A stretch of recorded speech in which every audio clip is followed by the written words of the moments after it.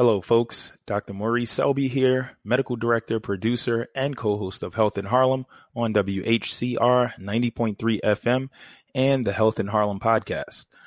While we strive to bring you the most up-to-date, reliable, evidence-based information to help you live the healthiest life possible, this show does not substitute for an evaluation by a trained and licensed medical professional.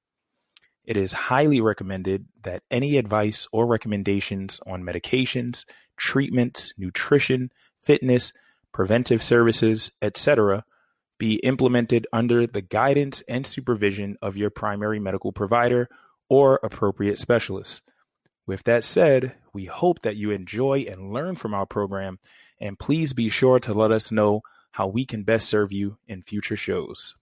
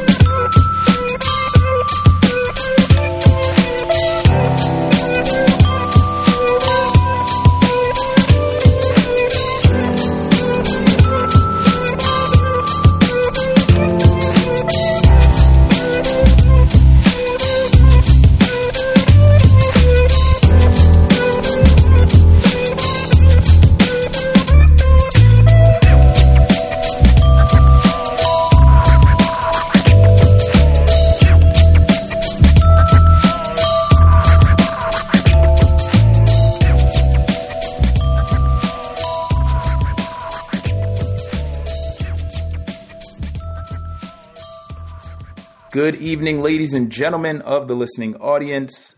I'm Maurice Selby. I'm Ashley Francis. I'm Anastasia. And you're listening to the one and only Health in Harlem on WHCR 90.3 FM and the Health in Harlem podcast.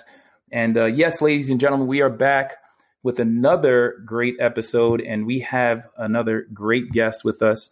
And that is Dr. Dara Cass. Look at you. So the funny thing is, I know, ladies and gentlemen, you can't see that, her expression on her face, but Dr. Cass is the truth.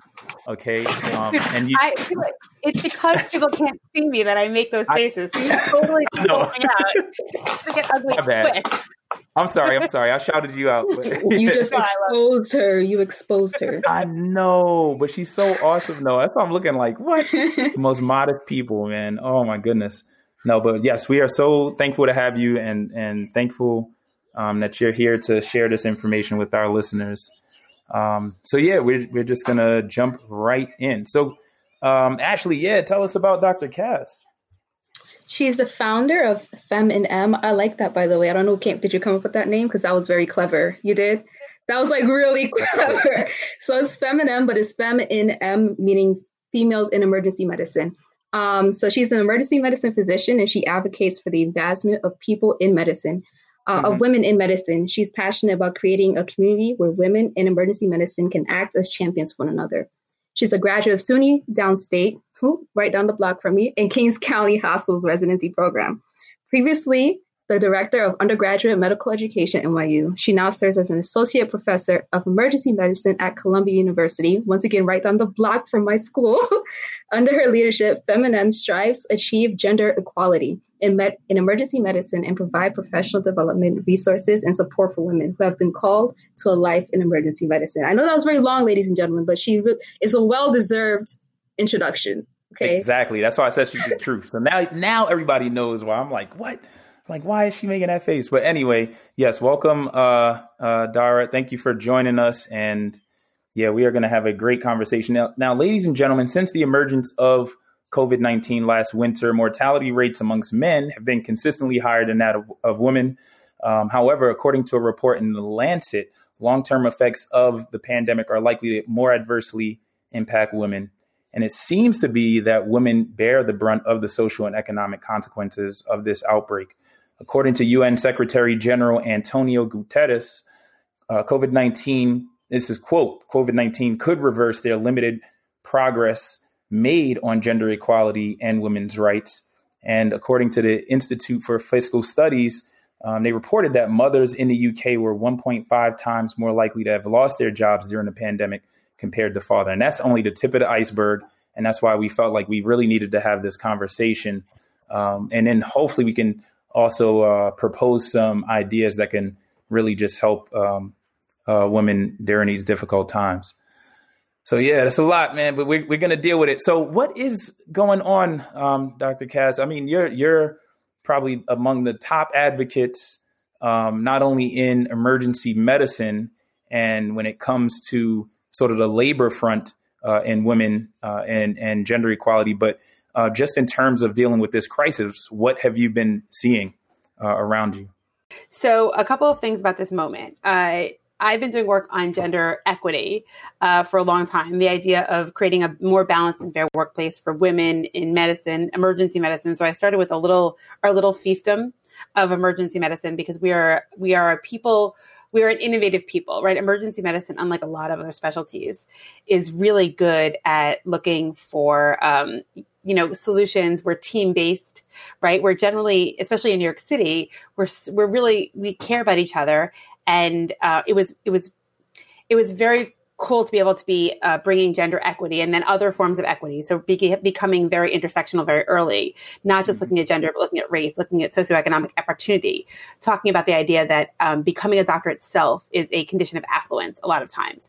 So we look at, who can and can't become a doctor from the cost to becoming a doctor. So Fem had been discussing all those issues for really the last 5 years. And then also trying to close the gap on communities of women, realizing that without having her back, right? That's coming out a lot now. We'll talk a little bit about this later, but the idea of the squad or of the team really being together for other women. So if you were the only female in your department or the only Black female in your department or the only, young mother in your department, whatever it would be, if there was nobody there that could model behavior for you, at least you'd have a larger network to go to. Maybe they weren't going to be right there next to you, but they were going to be in another hospital in the same city or maybe across the country. But building that network was really important for resilience of women in medicine and creating a culture and a sea change. This coronavirus crisis has really presented us, it's like exposed so many inequities in the country, right? Obviously, the idea that we're having, it's the first healthcare crisis in America where we're able to look at the effects on different populations in real time as it affects them and before it affects, clusters of patients in different cities. So discovering the inequities on for patients in New York City, specifically related to zip code, right? Or the hospital you went to. That's right. Meant that we could sound the alarm for what was going to happen in Houston, right? What was going to happen in Atlanta. So realizing that those inequities were in real time being called out and asked and mandated that we study them was really important, right? Knowing that men were getting this virus more than women and being hospitalized at numbers disproportionate to women.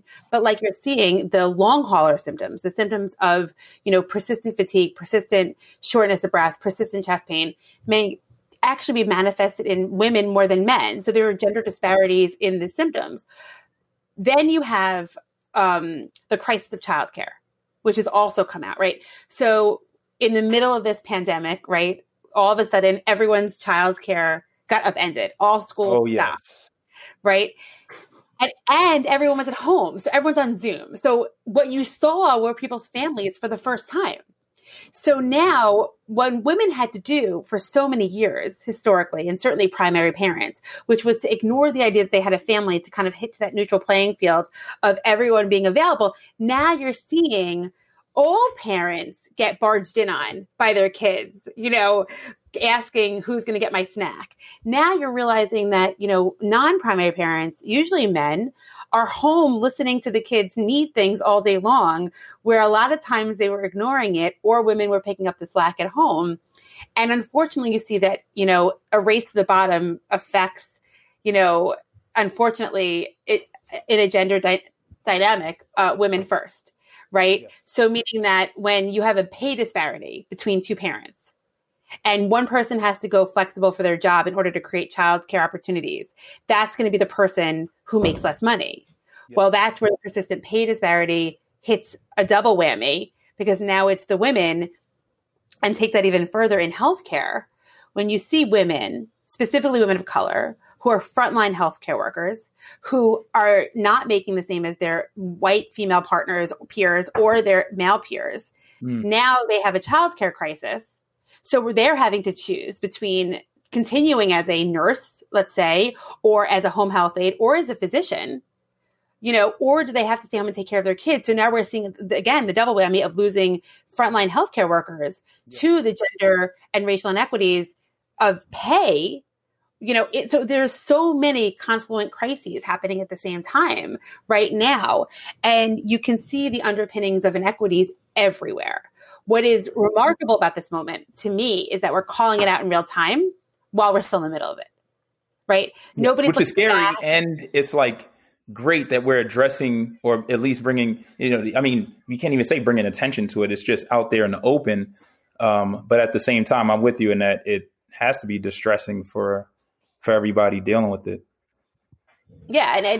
And I think that it's mandating. One of the things when we talk about solutions, right? One of the things that's really important as we look towards school, and we'll talk about this in a little bit, is as schools start to open, but also close, parents are going to need flexible work policies, but not just women, right? So the most important thing employers can do over the next year is create flexible policies for all their employees. Let everybody work from home for the next year who can, specifically high income earners, right? Specifically men in power.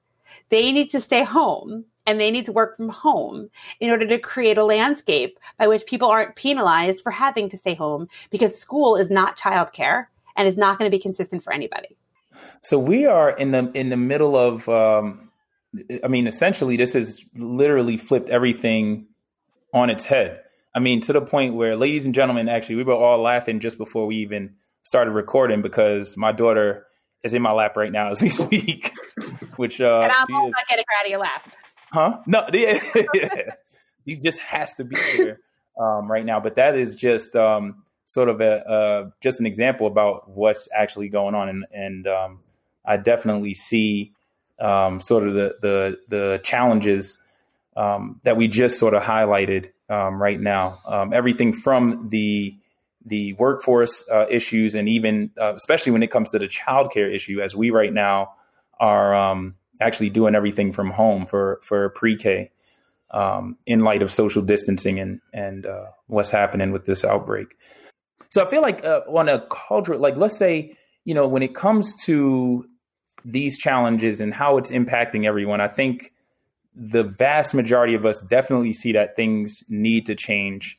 And we do need to, for instance, really, see those changes come down from the employers, even starting from the corporate entities on down to even small businesses, finding ways to make this possible, where people can work from home, and things like paid leave for families to take care of these issues in the household.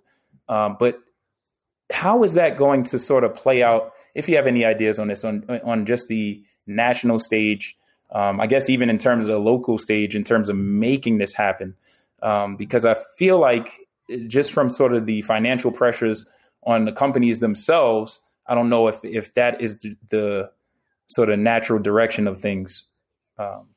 So there's so much wrong with how we employ people in America right now, how we provide healthcare for people in America, and this pandemic has really been remarkable in showing us how those, how cutting corners in those solutions has put us all at risk, right?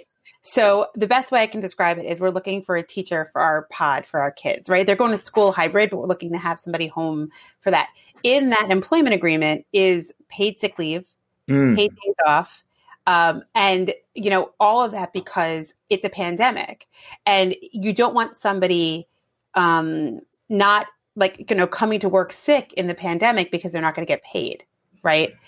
The same thing, the problem we're finding is obviously health insurance, right? So a lot of people still look to their employer to provide them health insurance.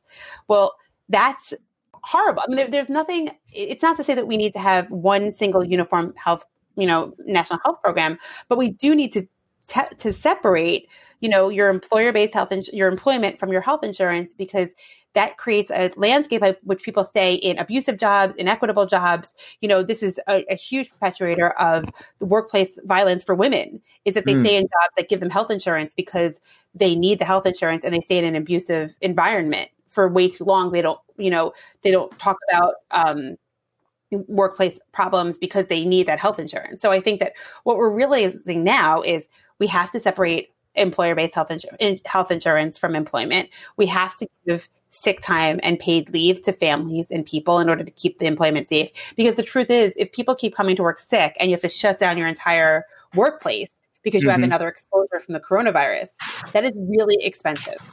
And so we're seeing the consequences of cutting corners are getting more and more expensive. And when you look at cities like New York versus Houston, right? When you look at the way we opened back up in New York in a very kind of sequential and scientific-based pattern, our economy is moving forward slowly but consistently. Yep. So our businesses are not having to shutter back down after opening, ordering food, ordering drinks, all the things businesses do to open, and then all that going to waste. Whereas in other cities, part of the resistance to following public health measures has been that these businesses were allowed to open, so they reinvested in opening, and closing them is really expensive and might be the thing that makes them bankrupt. Yeah. So I think there's a lot of opportunities to change the landscape of how we take care of Americans, how we provide healthcare, how we provide employment, how we take care of each other. And I think that family policies, paternity leave, one of the things I've been advocating for years is mandated paid paternity leave, and not from the employer, but from the employee. Meaning that there's a lot of men that don't take paternity leave, even when it's offered to them, because they think it's some sort of a machismo or aspirational thing to come back to work right quick after they have a baby. And all that does is undermine other men that want to stay home and women that have to stay home. So it becomes this cultural norm where you're sort of doomed. And this happened to me, right? This was sort of a firsthand experience. And part of it was that I was a resident physician at the time. So I did not want to prolong my time in residency. But I remember having this discussion with my program directors and opting. I think, like you said, it was partially like a cultural sort of thing or an attitude going into this. But I was like, nah, I'd prefer to just work through it, when they were trying to be flexible with me and say, hey, we can move things around to make sure that you get this time, with your family. In retrospect, I'm like, man, what was I thinking? But that's the culture. Being a warrior. Yeah. Right. It's the idea that I don't need leave. I'm gonna bust through this. I'm gonna take, and that's actually one of the things I think if there's a silver lining to this pandemic, and I think there are a few. One of the most important ones to me is that we're all recentering our purpose, right? We are realizing that consumption and movement and forward, all this stuff that we've been doing, moving, we are home. And, home isn't safe for everybody, but we're realizing home is not safe for everybody. We are realizing that these inequities are being highlighted. We are looking at each other in a way that, for me, at least where I live, is, it's kind of, there's a lot of kind of getting down to the basics. Yes. For right now, we're realizing how hard it is to be parents, right? How much it takes to educate a child. We're valuing teachers again. We're valuing healthcare workers, sanitation workers, grocery store workers, the people that have kept us moving for so long that have been otherwise ignored. We are seeing them and their sacrifice and what they brought to the table. And to me, I'm not ready to, I hope that I don't forget that for a very long time. So I have to ask this question in light of sort of everything that we've discussed so far. How have you, as a professional woman, been sort of making out with the existence of these inequities and, imbalances in our society, and especially in the workforce? So I guess my first head-on experience with inequality was when I was hired by CNN. I don't know if I'm allowed to say too much about it, but it just ended up happening that my classmate and I got hired at around the same time. We had very similar projects, very similar job descriptions, but our pay were different. So that's when I realized, I'm doing almost the same amount of work, even more at times, Mhm. And yet I am not being paid as much as he is. And I wouldn't have found out unless we actually had a discussion about it, which is something that I realized isn't common either. Like, people don't talk about how much they get paid. And so people don't really know, like, if a woman or a person of color is getting paid, how much less they're getting paid compared to like their white male counterparts that are doing the same job. So that was something that at the age of 19, I learned. And then, you know, you have to fight for what you think is fair for you. And you have to go about it in a very not direct manner, because you cannot be too forward, because then they'll view it as a bad thing because you are a woman. And, you know, being in the corporate world before I came back to CCNY to do chemistry, it's a whole different ballgame when you're a man and when you're a woman. So you just have to learn how to work with what you got and try to fight to make it better for you and whoever comes after you. Ideally, that's the goal. Like, you want to try to make it better for the next person and more fair in hopes. I was going to say, for me, it's really about motivation from my family, because I grew up in a household with 8 women. I'm still in this house right here with 8 women, with an additional 2 men that just came in for the past 5 years.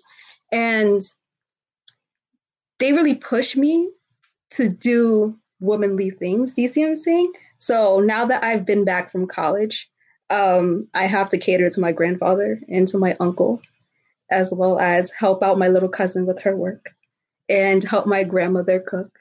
And it's a lot more responsibilities than I had when I was dorming in Harlem. And it's just something that's expected of you. It's not verbally said, but you know it's expected of you. And that pushes you to do it. Do you see what I'm trying to say? It's like unspoken words. And that motivates me to do what I have to do at this point, because I don't like cooking. I don't like washing other people's dishes. I learned a lot of independence in college, and now it's like transitioning back to living with my family, because before I was living by myself. And it's this very interesting process. I still haven't really gotten over it. And so I guess that's sort of just what's happened with a lot of women throughout the country, correct, Dr. Cass? In different degrees, I guess. Well, I think that definitely. I think that, first of all, you know, everyone going home again means that people were like cooking and cleaning all the time, right? Which is fun. Everybody was, right? I think that in our family, one of the solutions we came up with, which was new for us, was that we started getting the home food delivery services, like the ones you cook. And my 12-year-old daughter started cooking them, which is awesome, because she was bored and I was hungry. And so this worked out really well. And it allowed us to kind of expand those roles in a way, because she, you know, normally had school and this and that. And so putting it on a 12-year-old to cook dinner every night isn't always easy. But when she's doing nothing else all day, except for maybe reading a couple of books or watching television, it was awesome. I think that the historic inequities women faced in the workplace, I think, require them, like I said before, to kind of put their other roles away. And I think what Anastasia was talking about before, about not knowing about what other people were making, or this silence around pay equity, like, these are the things that we've been trying to kind of open up for years. Those have existed way before this. But again, this pandemic, you know, opened a lot of people's eyes to a lot of things. And I think back to what you were saying is, I think non-primary parents, and men specifically, have really, their eyes have been opened up to the work of parenting that they were otherwise having a free path on, even when they were really involved parents. So I think that I have a lot of friends, like a lot of guy friends, who have this epiphany where they are like, you know, they offer their services a lot until they realize that the person that they were offering it to was still managing all the workload, right? So they were like, you know, they were taking care of the kid, you know, after work a couple of days a week, but the mom was usually the one making all the birthday parties and the doctor's appointments, and making sure that schools were taken care of. And, you know, there's all this emotional housework that happens, and emotional labor, to somebody that is the primary parent, and just kind of popping in and offering support every so often is a super convenient thing to do. Yes, sir. Yeah. I mean, that's me. I know. And I think that, and you're a good guy. I think that, you know, a lot of it's been this kind of, this expectation we have on ourselves as, women and who expect to be primary parents. Some of it's rooted in the inequities of the pay that we're going to have versus our partners. Some of it's rooted in the stuff we like to do, right? So I don't like to cook and clean, but I do enjoy hanging out with my kids for the most part. And I think I have a different level of patience than my husband sometimes when it comes to their chaos and crazy. And so I might be better suited to take care of certain things. The other thing I will say for us is we had an au pair this whole time. Got it. Which is awesome. Because a lot of people, didn't have a childcare provider outside of their family because they weren't living with that person. And you had to, everyone had to be home and safe. That was everyone, at least everyone I knew recognized that safety came first. Yes. So if somebody was a domestic worker of any capacity, whether they were a nanny or, a housekeeper or anything, they were getting paid the entire time to be home with their family and stay safe. I don't know anybody that didn't treat others like family and expect them to be protected and safe. For us, our childcare provider lived in our house. So she was part of our family the whole time. And so we were fortunate enough to be able to work the whole time while not having to do the homeschool thing, which has been such a struggle for so many parents. And that's been really hard because you can't be expected to work and be a teacher and be a cook and be a cleaning person and be a this and be a that all in the same space while you're managing the anxiety of a pandemic. Yeah. Well, you described my mom. Well, partially. No, I mean, that's very true. And I think ways that people get around it is if they're not rich enough to hire domestic work is that they have older generations come in and help them and rely on them a lot. And this pandemic kind of also changed the dynamics of that as well, because everyone is home. And now you also have to be extra cautious because you have someone that may be an elder inside your house. So you also need to take care of that. And there's a lot of changes. Right. And that's actually right. So multi-generational families were the hardest hit. Yeah. Right. So and most importantly, and this is something we're talking about, we can kind of pivot a little bit to the school thing, is one of the things we're not talking about is when our kids go back to school, do we have to stop seeing our parents? Right. Because now our kids are going to have, and in New York City, that's probably not true because our viral levels are so low that I think we're still going to be pretty okay and safe. And our kids are going to be masked up, and the ones that are going to go to school are going to do it in, I think, a pretty safe environment. But in other cities, in other states, where they have a high viral load and their positive test rates are still over 10%, there is no way that those kids who are going to school should be seeing their grandparents while they're in those school environments. And that's really unfair to grandparents. You ask my mom and she's like, I live for my grandkids. If I can't see them, do I really care to live for much longer? It's a problem. And this is even, we even past the sort of economic ramifications, which I think we really touched upon, even in how women receive care. We've seen this impacted. Everything from missing prenatal care appointments, and also postpartum care due to fears of contracting COVID-19.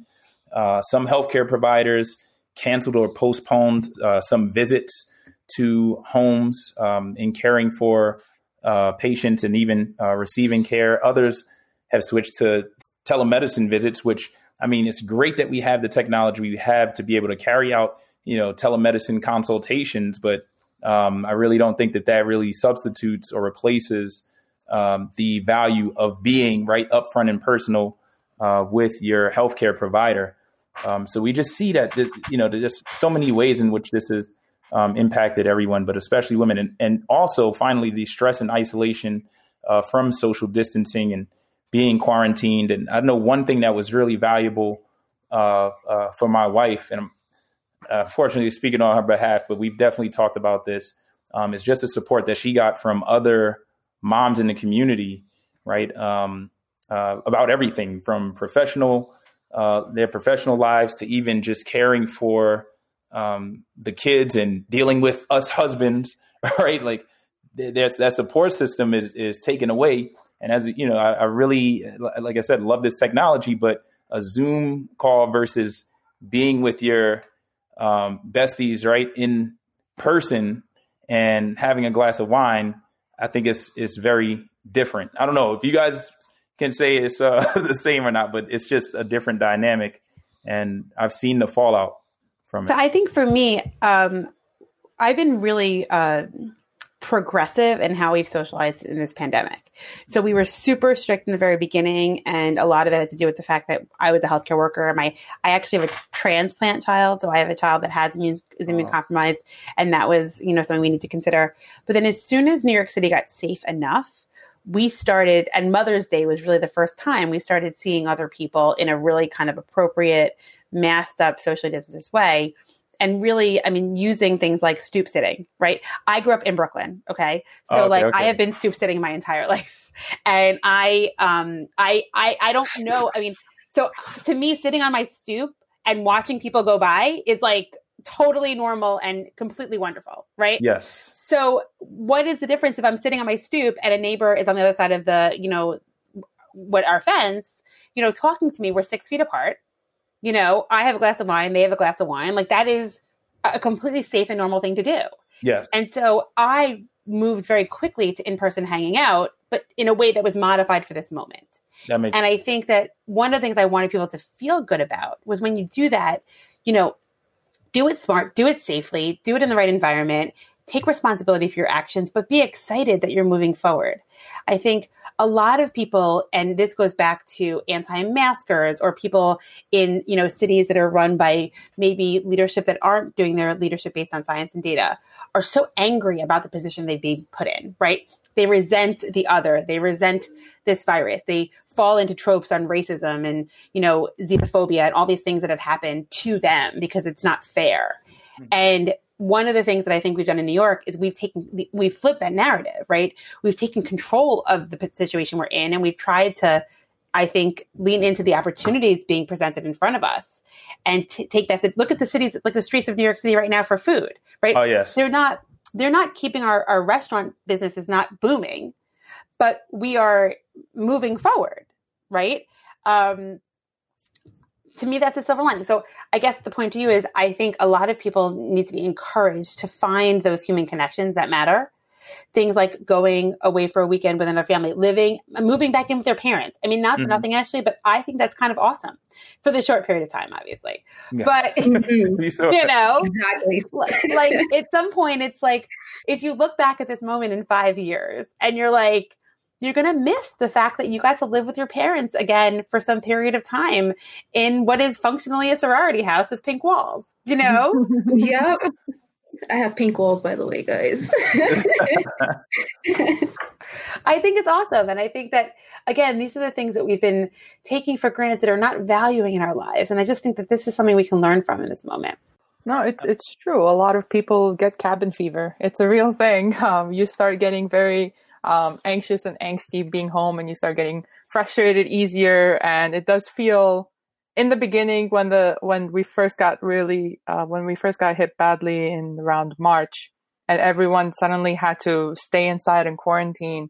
I think that was the hardest part, because the sudden change, the complete 180 from what we're used to hopping on the bus and going to the city, or just using the MTA to get to wherever we needed to go, and having the freedom to go get brunch with our friends whenever we wanted. Just to suddenly have everything turned upside down, and just, you are right. There are new opportunities. Netflix party is a thing now. I can watch movies with my friends without having to coordinate us starting the movie at the same time. And one person just starts it and we all watch it. And virtual happy hours, trivia that is online. That's also something that's becoming more innovative. And it's great because it allows people that normally couldn't come out. Like if people were already immunocompromised, or they already had other conditions that they had a position in which they had to stay inside most of the time, it allows them the opportunity to have a social life now, in the sense that they can be part of things that normally they maybe could have not been part of. For example, like my friends that don't drink would not really go to trivia because it'd be at a bar. So, but now, because it's virtual, they have the opportunity to partake in that. So it does, although we are very quickly, and we're doing quite well in terms of adjusting to the situation right now, it has come with a few silver linings. Also, the fact that New York City is allowing for this outdoor seating next year, that's also a good thing that came out of it, in my opinion. because I'm European, so outdoor skiing is definitely something that we enjoy. It's been amazing to watch. I mean, and then again, like we don't need to detract from the downsides of this, but there have been upsides in New York for us. I think it's not true for the rest of the country. I think that, and look, New York hasn't been perfect. And we're going to see there's a lot of reflection of what we've learned and what we need to do better. And I think that, we're looking into a presidential election and then a mayoral election in New York City. And I think that that's going to give us a lot of lessons and a lot of opportunities to reflect on the things that went wrong in New York City. But I look forward to solving those problems, or at least working towards solutions in the near term. Do you think, just from your experiences prior to COVID, right, juggling family life, being an academic emergency physician, and also the founder of your organization, Feminine, and just looking at other professional women in society prior to the onset of COVID and now currently in the midst of this crisis, do you think maybe that you guys were better equipped in dealing with all of this, right? Being able to work from home, sort of managing the family, because I'm not going to front. I'm struggling, right? Like absolutely struggling to sort of make all of this work at the same time. And it's something that, I mean, even just looking at how Christine, my wife, sort of deals with it, and she's like, now you see like and I what think we were dealing with the entire time. This is what I'm going to say to you. Privilege exists everywhere. And I think that it is remarkable to watch men who, again, have been fancying themselves allies for a very long time, have to walk the walk. And yes, I definitely think that women, and certainly primary parents, were better suited to deal with this moment. And because we were already doing it all, and now we're just doing it all at home, right? And I think that has been hard for us because we're not looking to anyone to solve our problems. We're just looking for them to get lesser and lesser as we move forward, right? So it's like the problem with the school crisis, as we kind of move into that conversation, is that it means that nothing is going to get better anytime soon. And if you don't have dependable childcare, then the careers of women suffer. Got it. And I think that that's a really, really important problem. Because if we don't create a landscape by either the workplace or the school is forgiving, then women get crushed in the middle. Got it. Now let's go right into that. Thank you for that segue. Wonderful, because I got invited onto radio show. Because even just looking at that, right, the work, right, and we're only in the second full week of our semester in just pre-K. And looking at the challenges and Christine is doing, hats off to Christine. She is just doing a phenomenal job in helping Imani in this transition. That's our daughter, ladies and gentlemen. I think you guys know her. She's been on the show before. But in taking care of Imani while we're doing this remote learning, this is work, right? In taking care of sick family members that are either knocked out from COVID-19, or, as we know with this disease, there are definitely, as Dr. Cass mentioned, individuals that have long-term effects and disability related to this disease. And with that said, taking care of these people at home, especially when you can't find other healthcare providers to come into the home for fear of COVID, right? Mm-hmm. It's COVID season. Where are we in terms of this unpaid work? Are there opportunities to get support for these individuals at home caring for family members? And actually, this is kind of a topic even before we were going to have this on Health in Harlem, because I have a colleague whose son has permanent brain damage and was actually looking at passing legislation like this. She's an RN, a nurse that was trained in providing care, but couldn't get any compensation for providing the very same care that she would have paid to have someone else come in and render that care. And there's no support like that, or no services or programs like that. So did you envision something like that potentially happening. I think that there's a lot of opportunity to reframe our expectations of each other, or reframe our expectations of our communities. I think that the idea that childcare and teaching are uncompensated if they're done by parents, but they're not, but they're compensated when they're done by other people, is interesting. Like, could you get childcare tax credits for being your own childcare provider? Yeah. If there isn't an option, I think the other part of it is that, what that requires, and I think this is back to the original conversation, is an investment from federal level to state level to individuals to say, we are investing in you in this period of time so that we can get out of this together. And I think that it's borderline criminal how poorly the federal government has invested at state levels and has punished states that are not politically aligned with the federal leadership in order to somehow get an agenda passed. And we're seeing that right now with the rapid testing. It's, we don't know where the federal government's going to send the 150 million rapid tests that they're procuring from Abbott. And something tells me that they're going to go to places that are in favor with the president. And that's very concerning. If there's no expectation that equitable distribution of resources to where it's needed is available, and the same thing is true for legislation, then people are just going to suffer continuously. Got it. So, and where are you as far as your feelings on, and you kind of voiced some of it at an earlier point in the program, just in terms of getting kids back into schools, and especially with the sort of immune compromise of you said it was your son. I have one of my three kids has lived, and ironically, he's the first one going in-person school probably. Got it. So this is the story. So I've been talking a lot about schooling around the country, and I was talking about camp before that. It's actually, so the virus is not the reason in New York City why kids are not going to go to school. You need to have the community spread at a point of reasonable control before you can open any sort of mass gathering, and school is the most mass of all the gatherings, right? Yes. So you really should have a positive test rate less than 3%, but 5% is kind of the high level number to prove that you have enough testing capacity to find viruses when you have it out there. So that's a normal number everyone should know about, okay? The problem in New York City is our schools have been so underfunded for so long, the ventilation systems are terrible and they've been overcrowded.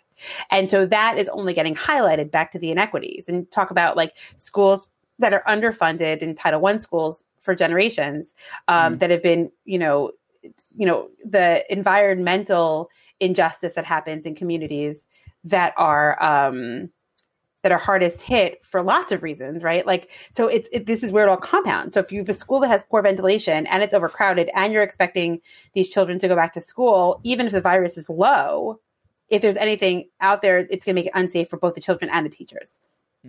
And you're seeing this backlash from teachers and administrators on being asked to go to work in an unsafe environment when they've been working in a marginally safe environment for probably the last 20, 30, 40 years. And now it's like, here's the straw that broke the camel's back. But the truth is, kids need to be in school for themselves and for their parents. It's one of the reasons why I'm much more interested in investing in schools opening than I am in businesses opening again. Meaning lawyers and other business people should stay home and work from home. They're doing just fine. And we need to take all those tests and all those resources and get kids back to school. We need to take all their buildings and use them for educational resources. So it means that things like theaters could maybe be used for educational resources, but that requires leadership, definitive, creative leadership that can make decisions and execute them. And we just don't have that in most major cities. The bureaucracy is so overwhelming that it's the bureaucracy is the reason our kids are going to have a difficult time getting educated this year, not the virus. Got it. Wow. And it's just sad, unfortunately, that we're 6 months into this and we still can't sort of get over those hurdles in terms of the partisanship and the politics just shining through on these issues.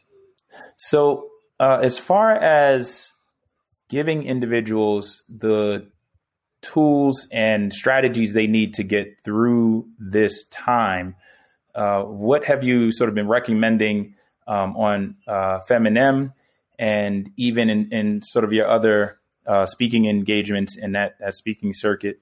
What have you sort of presented as strategies that people can employ especially women, of course, to get through this crisis? So I think first and foremost, we all need to recognize limits of our own humanity and sanity in this moment. It is a really scary and uncertain time. Find the things that make you feel safe, or that give you that fill your tank for whatever that is, and really kind of lean into them and do them. Surround yourself with people as best as you can, which means, like Ashley, living sometimes in a multi-generational house for this period of time. I mean, because living alone right now is a bad idea, right? There's nothing that says you have to be alone right now. It just says that you have to be safe. So I've been telling people to find people and move in with them. I mean, that's really what a lot of people have done over the last 6 months. When it comes to work, you need to find a system of support that works for you. So we have never stopped working. So emergency medicine doctors, which we both are, have had an interesting run of this, because we have had it's been chaotic in our jobs, but we certainly have been working the whole time. There are 30 million Americans that have lost their purpose by being unemployed in this moment. And I think that finding purpose is really important. I know a lot of people that have done incredible volunteer work over this moment because they've lost their primary employment. And at least if they were getting unemployment checks, or they were able to be supported, they could help with the solutions. And so I would say that most people, you need to be doing something. If you're doing nothing right now, meaning like you're watching Netflix and hanging on your couch and, really getting afraid of this, it's going to continue to eat away at you, because the toxic environment that we're in right now is really dangerous. And so just find something you believe in, find something that you can make a difference on, and just do it for the next 3 to 6 months while we figure out what it looks like to move forward. Because we're not going to get a vaccine in the next few months. We're not going to get really any answers. There's no magic medication coming. Even if we had a vaccine, it's going to take years before it's adopted enough to make a difference. What?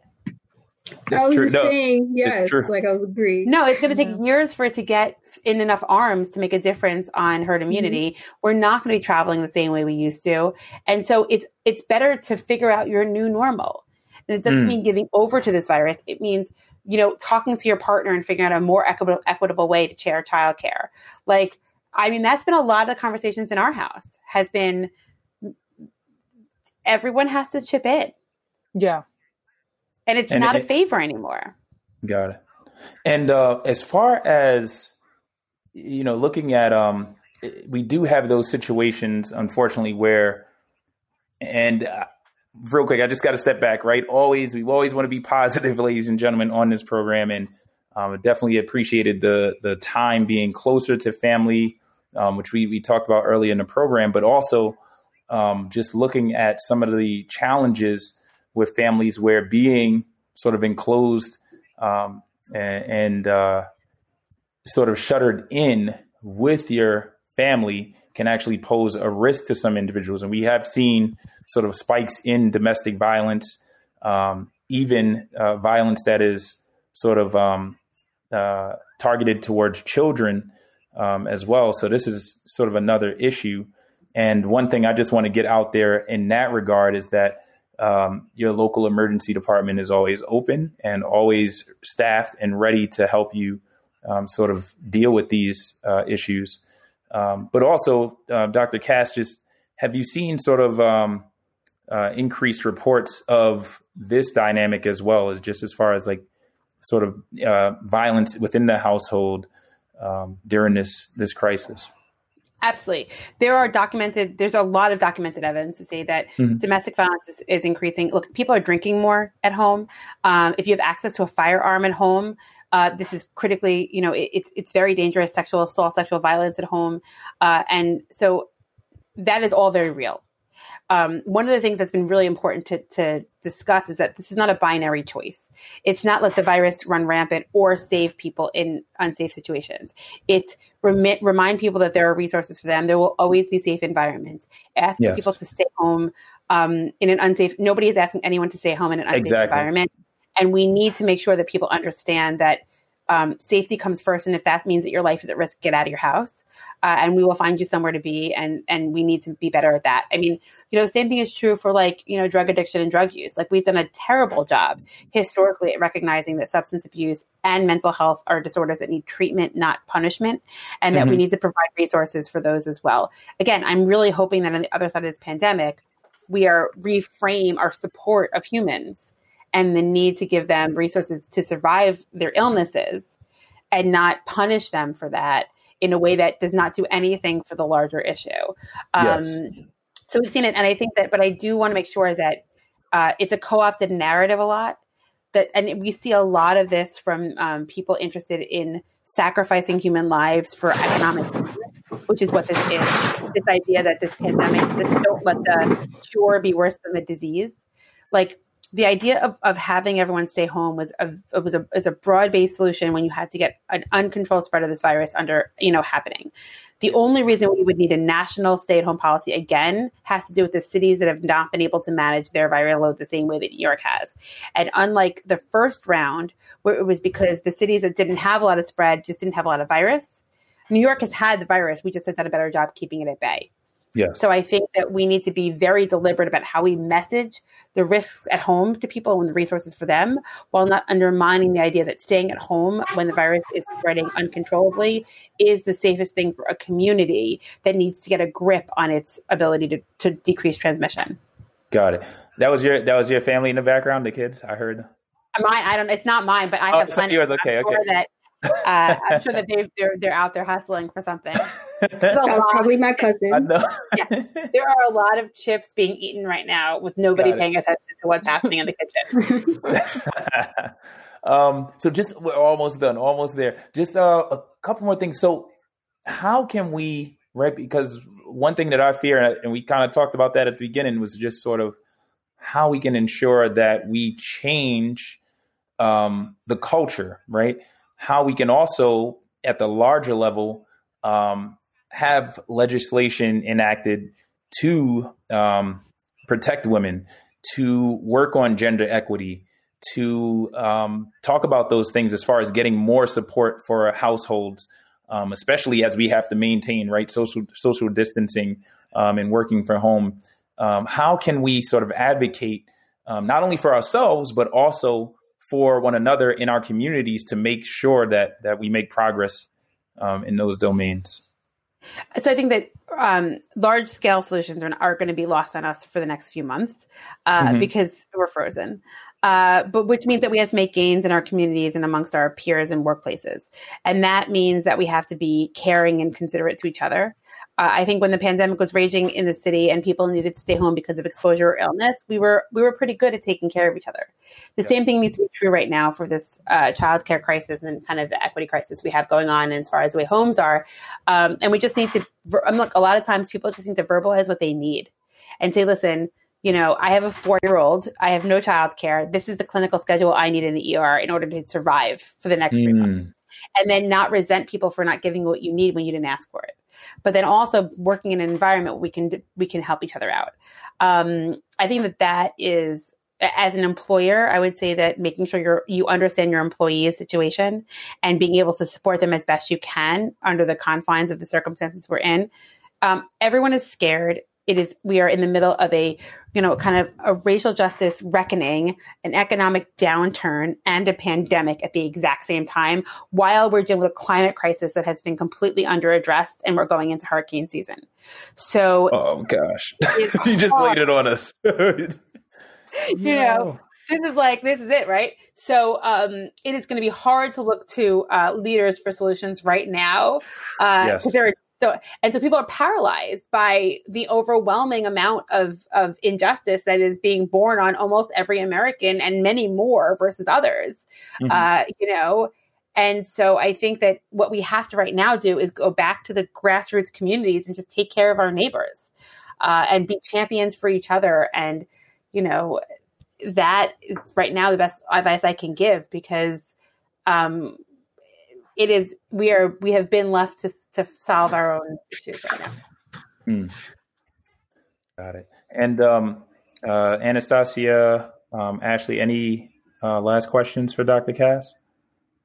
You mentioned something about how your son that is immunocompromised is one going first. How was that situation? Like, how was that conversation with the rest of your family members, and how did that come about? Because I was surprised. I was surprised when I heard that. No, he's the one who needs the most education. No, the reason is that my kids go to different schools. So 2 of my 3 kids go to a private school that's not opening until October 12th. So they're going remote for the first month. My youngest goes to a New York City public school, and so their school is supposed to open hybrid. Or open with the opportunity for hybrid or full remote. And we chose hybrid because of all the reasons I said. Because if the school is open, he can wear a mask. And remembering that mask wearing is the single most important thing anybody can do to open in schools and keep them safe. The other thing we need is to figure out how to test children who are exposed and the workers, the teachers and the other staff of the school. But he's going, I want my children to be in school as best as they can. And a city that has a positive test rate of under 1% for weeks on end, our children deserve to go to school. And we need to figure out how to get them there. That is our responsibility as grownups. Got it. So that's what I'm going to keep fighting for. That's what's up. In contrast to where I am now, I'm not even going to mention the city. But anyway, somewhere in Georgia. So that just tells you where you're not even in New York right now. I forgot. Yeah. It's a disaster. Oh boy. Went from what? Oh no! I was going to say I went from one hotspot to the other, but yeah, a lot of yeah. You moved as soon as New York was starting to become okay. Yeah, I had multiple residents who graduated and moved to like Phoenix and Atlanta. In Florida, and it was like, it's unfair, right? Yeah, you just survived the worst of it, and then here you are. Yeah. Did you get the virus? Can I ask you? I got sick in New York, but very mild symptoms, but definitely like loss of sense of smell and stuff, but nothing severe. Were you tested? I had antibodies. I just did the antibody test, but I knew once I lost my sense of smell, I knew I had it. Yeah, it's like it was. I mean, at least we get to be a part of the future. Hopefully. True story. Until it's over, until the antibodies are gone, and then we're back to basics again. I don't know. Yep. So Dr. Cass, I'm sorry. I have one more question. So I went to CityMD. I took the test, both the antibody and the swab. It wasn't the best feeling in the world. I commend everyone that's taking it more than once. And my question is, I had a 14-day delay for getting my results. Mm-hmm.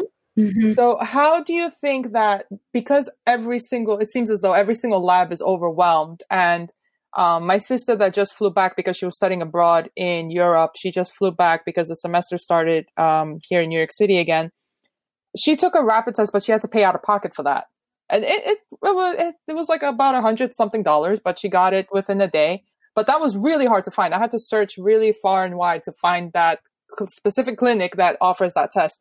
Given how most people are having this 14-day delay in terms of results, how do you think that might play out throughout the rest of the year, especially now with schools opening and everything else?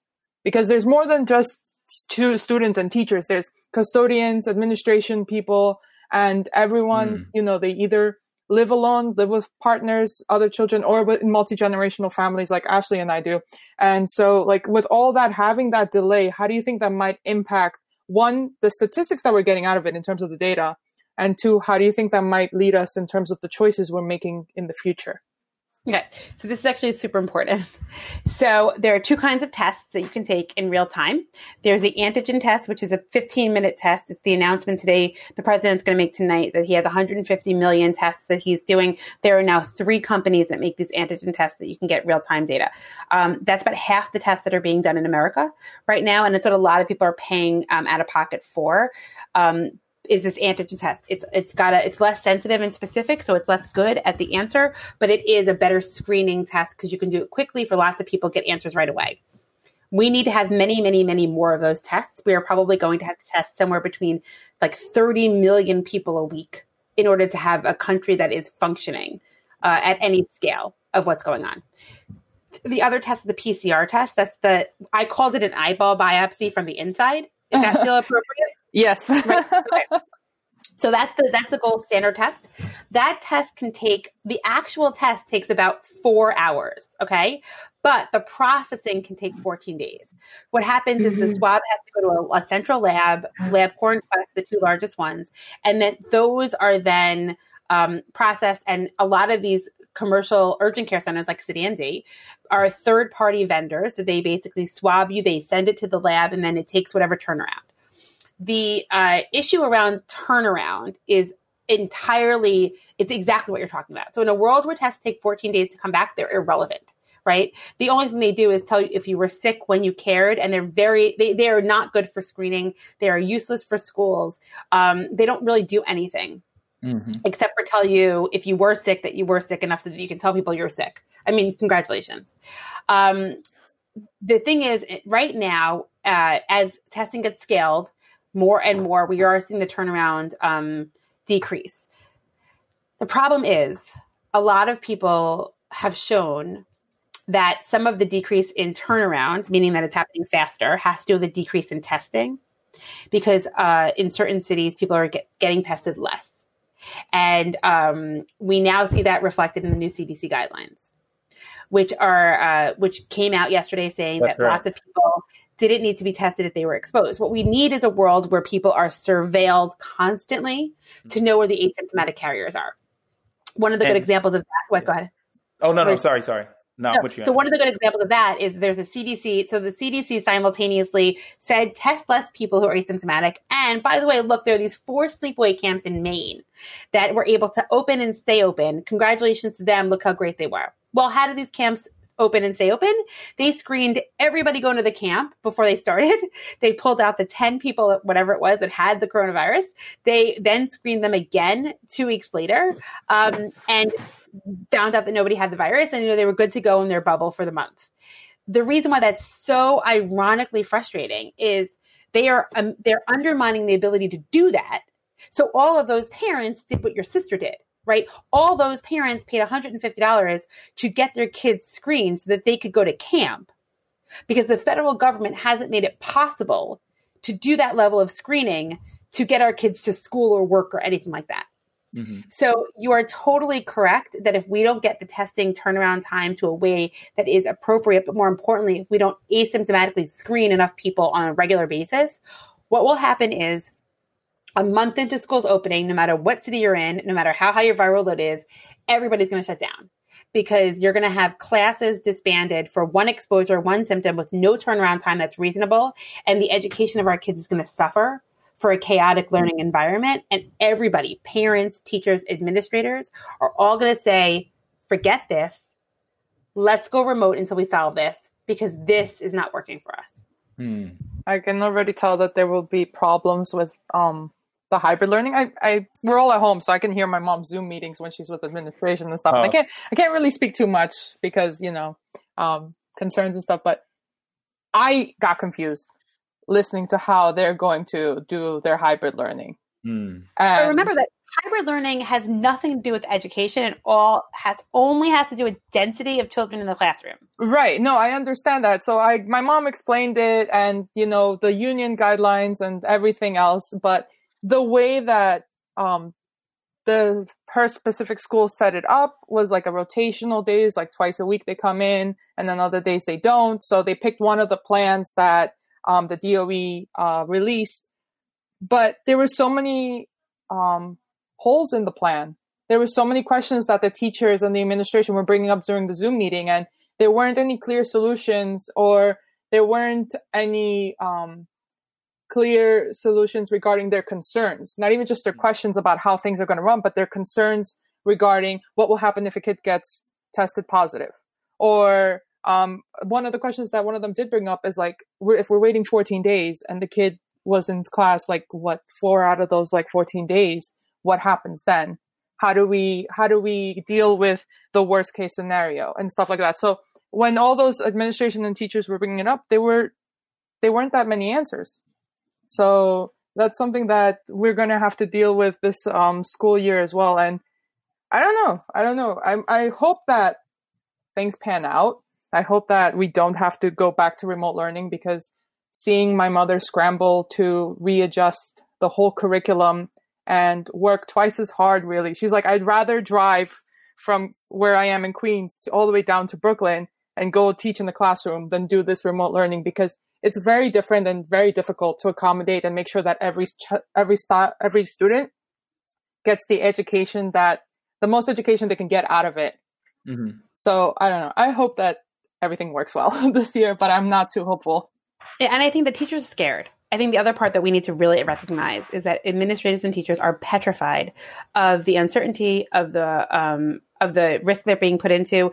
We forget, and look, New York City got hit like a tidal wave.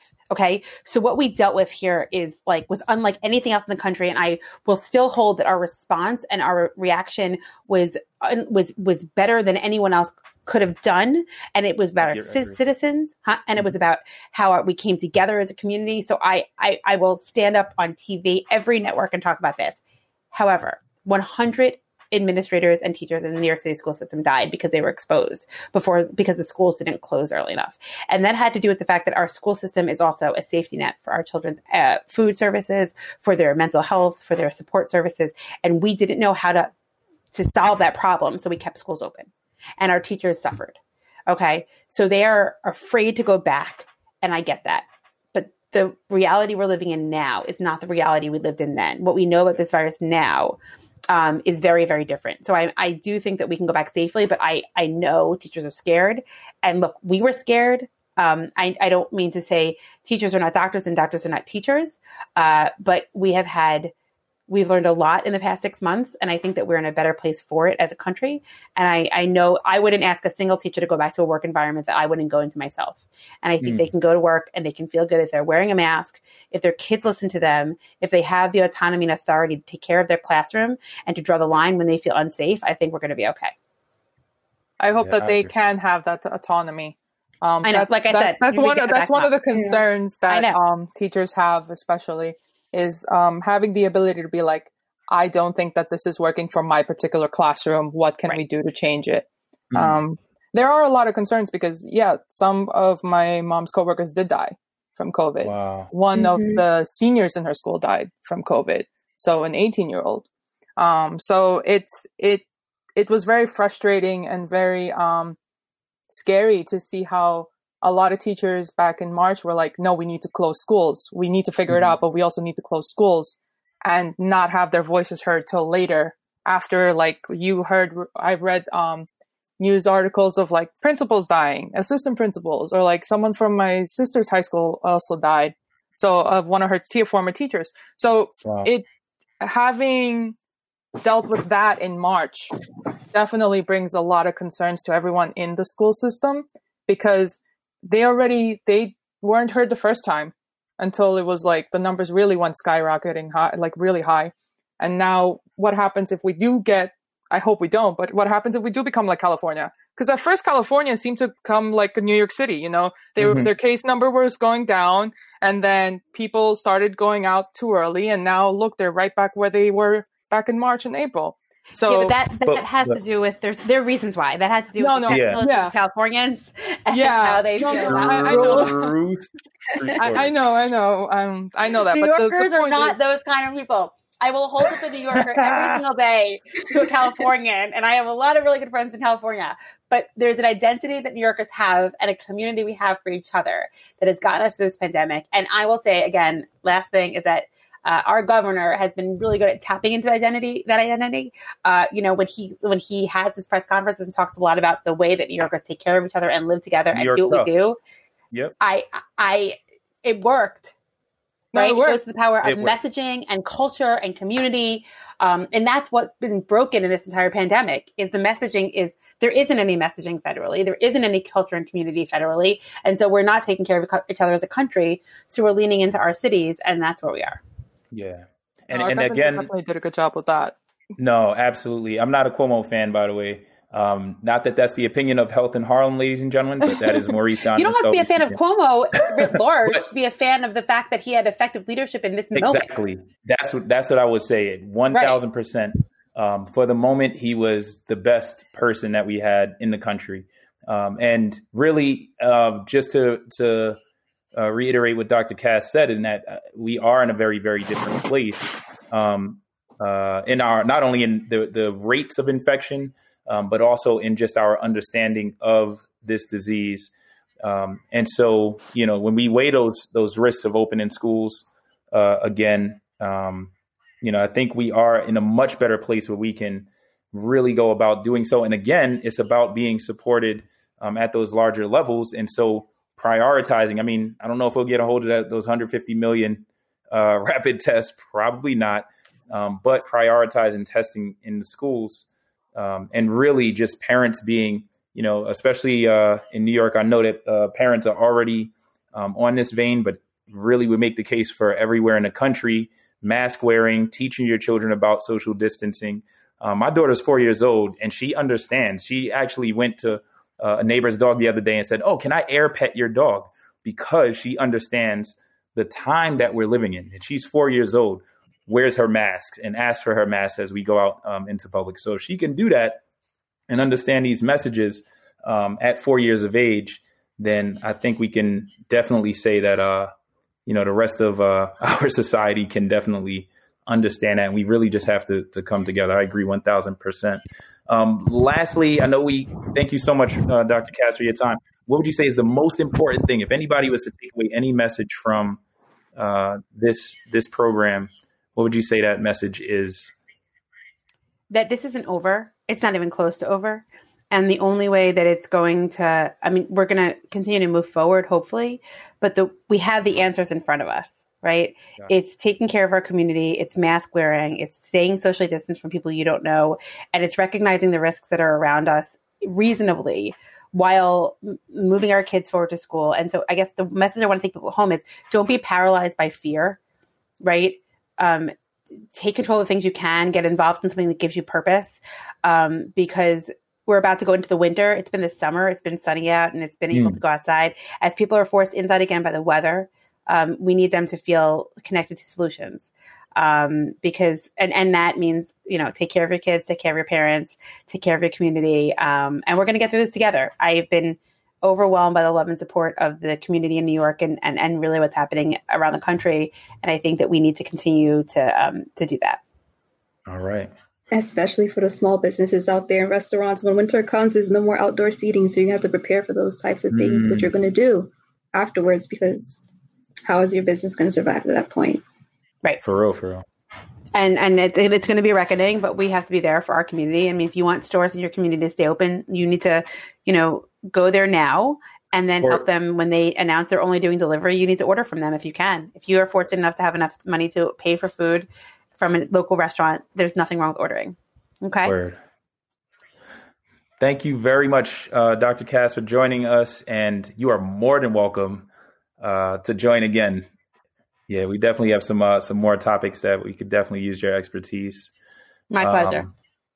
Also, Ashley and Anastasia, family of Health in Harlem, thank you both as well. And ladies and gentlemen of the listening audience, we thank you for tuning in. And the only thing that we ask of you is that you just share whatever you learned on this program with anyone that will listen. Ladies and gentlemen, this show is dedicated to the memory of Miss Gloria Thomas. Harlem, take care of yourself.